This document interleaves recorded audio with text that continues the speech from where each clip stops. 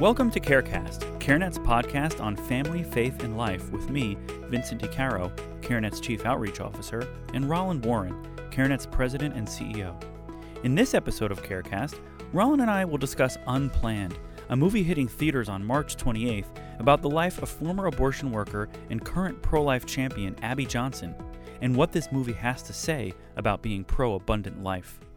So Roland, today, the day of the release of this very podcast is actually the release date of a new film called Unplanned, which tells the story of Abby Johnson, who was a former director of a Planned Parenthood abortion facility, who then has now, to this day, become one of the major voices in the pro-life movement, and has started several organizations that minister to folks who used to work in the abortion industry, et cetera, et cetera. So she's become just a stalwart fixture in the pro-life movement. Yes. After this start as actually she was once named the Director of the Year in Planned Parenthood. So just really an amazing story of transformation, right?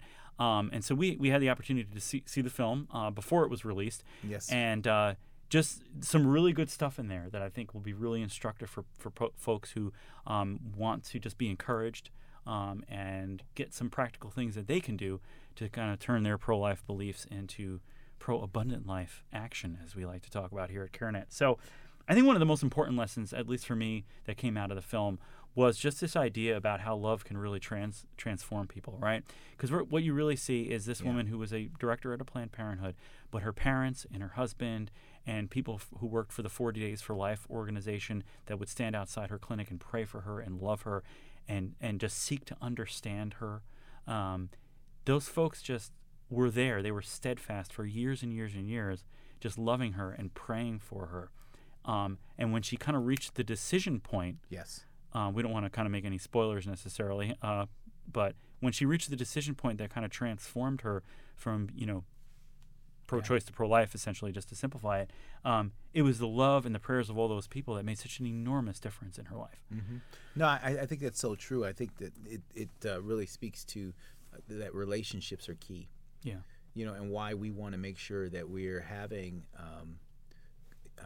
conversations with folks on the other side, and particularly ones that are close to us to as much as we can about these kinds of issues. But mainly it's just that we want to try to maintain loving relationships. And I think one of the challenges I think that I think people have sometimes is if you don't think about love the right way, because our culture has sort of a view that love means acceptance. Which is not really what love means at all. So in other words, I can't have a relationship with this person because that means I'm accepting what they're doing. Or the person thinks, well, I can't have a relationship with you because you don't accept what I'm doing. But that's not really what love is. I mean, love, it does a couple of things. One, love, it's essentially truth and compassion in balance. And so you'll see that in the film. Like compassion, which is sort of like, compassion is sort of this kindness and this patience, right? But there's also truth. And I think it always inspires me when I think about love. If you look at 1 Corinthians 13, and it talks about all these things that love is not, right? And then it talks about what love is. And it says love is patient and kind, right? Which is essentially compassion. And then it says it rejoices in truth. It rejoices in truth. And a lot of times when people think about love, they don't think about that it rejoices in truth, right? Because that's the hard part of love. Right, because compassion without truth is not love. It's just sentimentality. It's just sentimentality, right? It's like be well and be fed. If you are compassionate, that means you're going to have to take action. Now, but what action should you take? Well, you should take action that is true, which means you're going to have to speak the truth. Now, truth without compassion is harsh, and we saw some of that actually in the film. And love is not a clanging cymbal, right? Exactly. That's the truth part. That's without any kind of kindness or gentleness or patience, right? Exactly. So that you see that, and I think that's really important. And really, when I have people who I think are going to disagree with me on some issue, I always, particularly around these kind of issues, social issues or those kinds of things, I always first start and say, look, my goal is to love you. And well, that's great. Well, but first let me explain to you what love is. Right? And I explained then that it's compassion and truth in balance. And I used the model of Christ, how with the woman at the well, he loved her, right? Compassion with truth. The rich young ruler, he loved her, compassion and truth, right? She followed. The rich young ruler went away sad and probably mad over time, right? So that's a really key thing. And the other thing is that one of the things that love does, and you see this, is that it separates one's doing from their being. And that's really key. That was key in this Abby Johnson That story was as absolutely key. Absolutely key. Because you know what she was doing in her doing. Right. And yet, in her being, so to speak, she was loved. Right. And the model for that really is Christ. Totally. While we were yet sinners, Christ died for us. In other words, while we were sinning in our doing, he loved us in our being. Why? Because he saw what? We were made in his We were Father's made image. in his image, right? And so being able to see folk on the other side or who disagree with you or have a different perspective about things, looking for that and seeing that. And I think that's one of the things that Christ had this amazing ability to do, obviously, was that I always say it's like he wore these glasses. Right. That when he looked out into the world, he separated doing from being. Right. Like the thief on the cross, he could separate doing from being, right?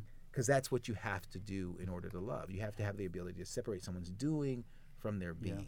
That kind of absolutely. thing. Yeah. So it really is really is key. Yeah. That was just a great lesson to see played out in the story there. That again contributed to the transformation she had. The love, the real love that the folks, her parents, etc., had for her. Another thing that I thought was really important about the movie as well, that I think can make it a very effective tool, is that it does a really good, and we've talked about this in recent podcasts and on our blog, which is where pro-choice rhetoric essentially is right now, and it's no longer kind of focused on whether or not abortion takes a life, but focused on whether or not abortion is compassionate, right? Right. And I think that the film does a really good job of kind of showing how this compassion issue can play out in kind of the wrong way and the right way, right? And really, how is one to properly apportion their compassion, right? So, again, without giving away too many spoilers for folks who are going to see the film, Abby Johnson, the character starts the film as a person who is giving her compassion essentially to women, right? Who, quote, need abortions in order to have freedom, opportunity, whatever else that she felt women needed, right? To kind of escape these unplanned pregnancies in a certain sense, right? And that's why the film is called Unplanned, right? Kind of a double entendre there, right? So her compassion was for women. But by the end of the film, she was still compassionate, right? But her compassion now was now being apportioned differently, and in a way that we would argue is a pro-abundant life way, right? Yeah. So she still had compassion for women, but that compassion was different. But then she also, of course, had compassion for the unborn child whose abortions she had been participating in for years and years and years. Yeah. No, it really does. And as I've talked about in other podcasts, it really is this framework I call compassion pairing. And in terms of this is how we determine what we're going to care about. And I have found in life, this is a truism that I've seen. Basically, when we just try to decide what we're going to care about, we use three variables: power, vulnerability, and then compassion. Those three things: power, vulnerability, and compassion. And what we do is we ask ourselves a question: who's the more powerful? Who's the more vulnerable? And then we apportion compassion towards the more vulnerable. That's how we do all the time. We do this. We do it so quickly. Yep, absolutely. We do it so quickly, and it changes everything. I remember a perfect example of this. I remember some years ago, I was driving along a highway, and there was a man walking in the middle of the street, and walking in the middle of kind of the street, the grassy knoll, and everyone was kind of going by him, and no one was really paying that much attention. And then he swung around, and he had an infant, and then cars started to stop. And do you need help, sir? Do you need help? And it was very interesting because it was just him. No one did anything. But when he turned and they saw that he had a child, what happened? Yeah. They saw the vulnerability of the child. They saw the vulnerability of the child, and it caused them, the compassion pairing thing, it caused that to happen for them. They saw the vulnerability. I'm powerful because I'm in a car going 50 miles an hour. That's right. And the baby's vulnerable. Exactly, they do that. So I think one of the things that you see in the film is you see this compassion pairing. Now, one of the other things about compassion pairing, which is key, it only works when we're talking about people. Right.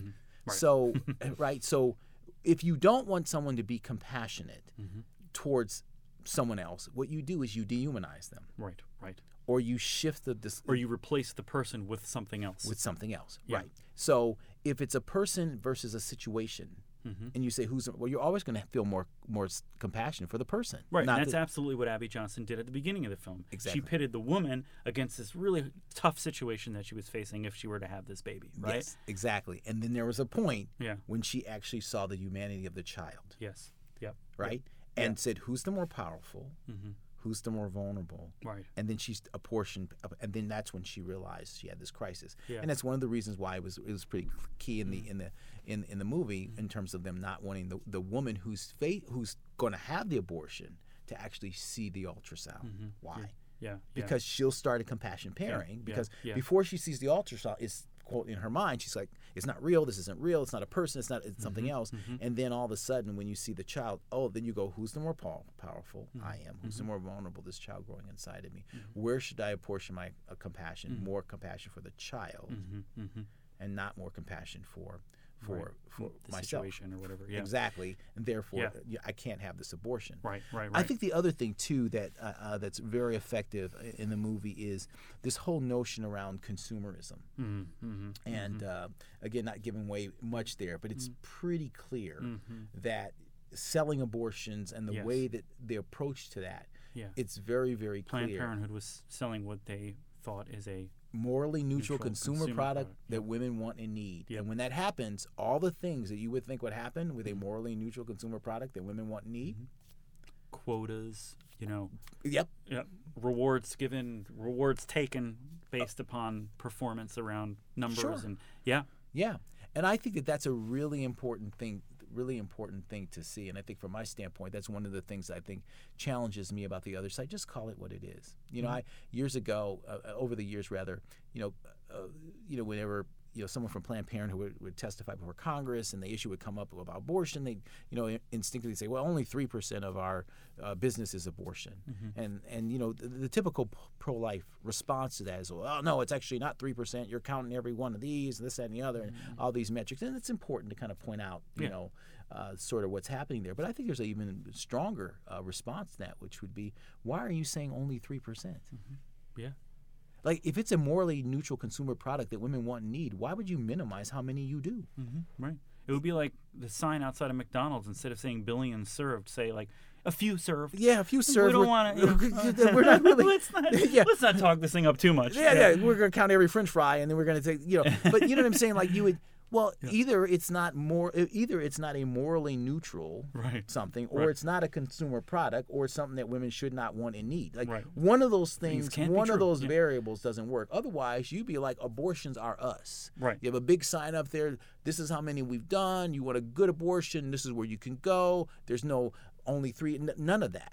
You wouldn't be trying to hide it. You would on the front of your annual report, this is how many we did. And oh, by the way, this is how many we're targeting for next year. Right. Because this is a morally neutral. And the other guys only did this many. And exactly. We're doing more than them, and we do them better than they do. That's right. That's right. Do. Yeah. So that's why, from my standpoint, you have an initiative. So the movie does a really good job to kind of help exposing people see that. Yeah. And again, you can be shocked by that, but you shouldn't be surprised by that. Yeah, sure. Because they view it as a morally neutral consumer product that women want and need, and they would act like anybody else who's doing it. Right, absolutely. So, yeah. So, the long and short of it is we definitely encourage folks to go see the film. Now, it is an R-rated film. There was some controversy around whether or not it should have been given an R rating. Just from my personal perspective as a father of 2 young boys, I would not take them to see it. Tell them how old your boys are. My boys are 9. Well, my older one's 9. Obviously, the other one is only 5, so clearly he wouldn't go see it even if it was PG-13. But yeah, there's some very rough scenes in it. I personally actually agree that it should have been rated R. So I think it can be difficult for folks to watch, particularly folks who have been involved in abortions in some way, shape, or form. So it's very real, and it can be, I think, pretty graphic.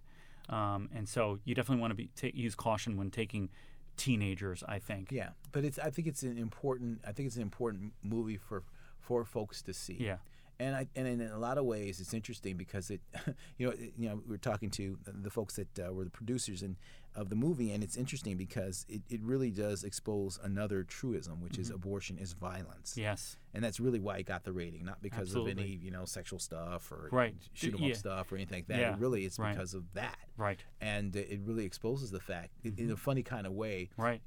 Maybe there was a perspective that, hey, we need to give it this because we really don't want people to see it because whatever that could be a view, maybe, who knows. Yeah. But the interesting thing is that it actually exposes the fact that abortion is violent. Yeah. There's a violence that's happening against the child, and frankly, to some degree, there's even a violence that's happening against the woman, which obviously she's participating in Absolutely. terms of kind of going for that. Yeah.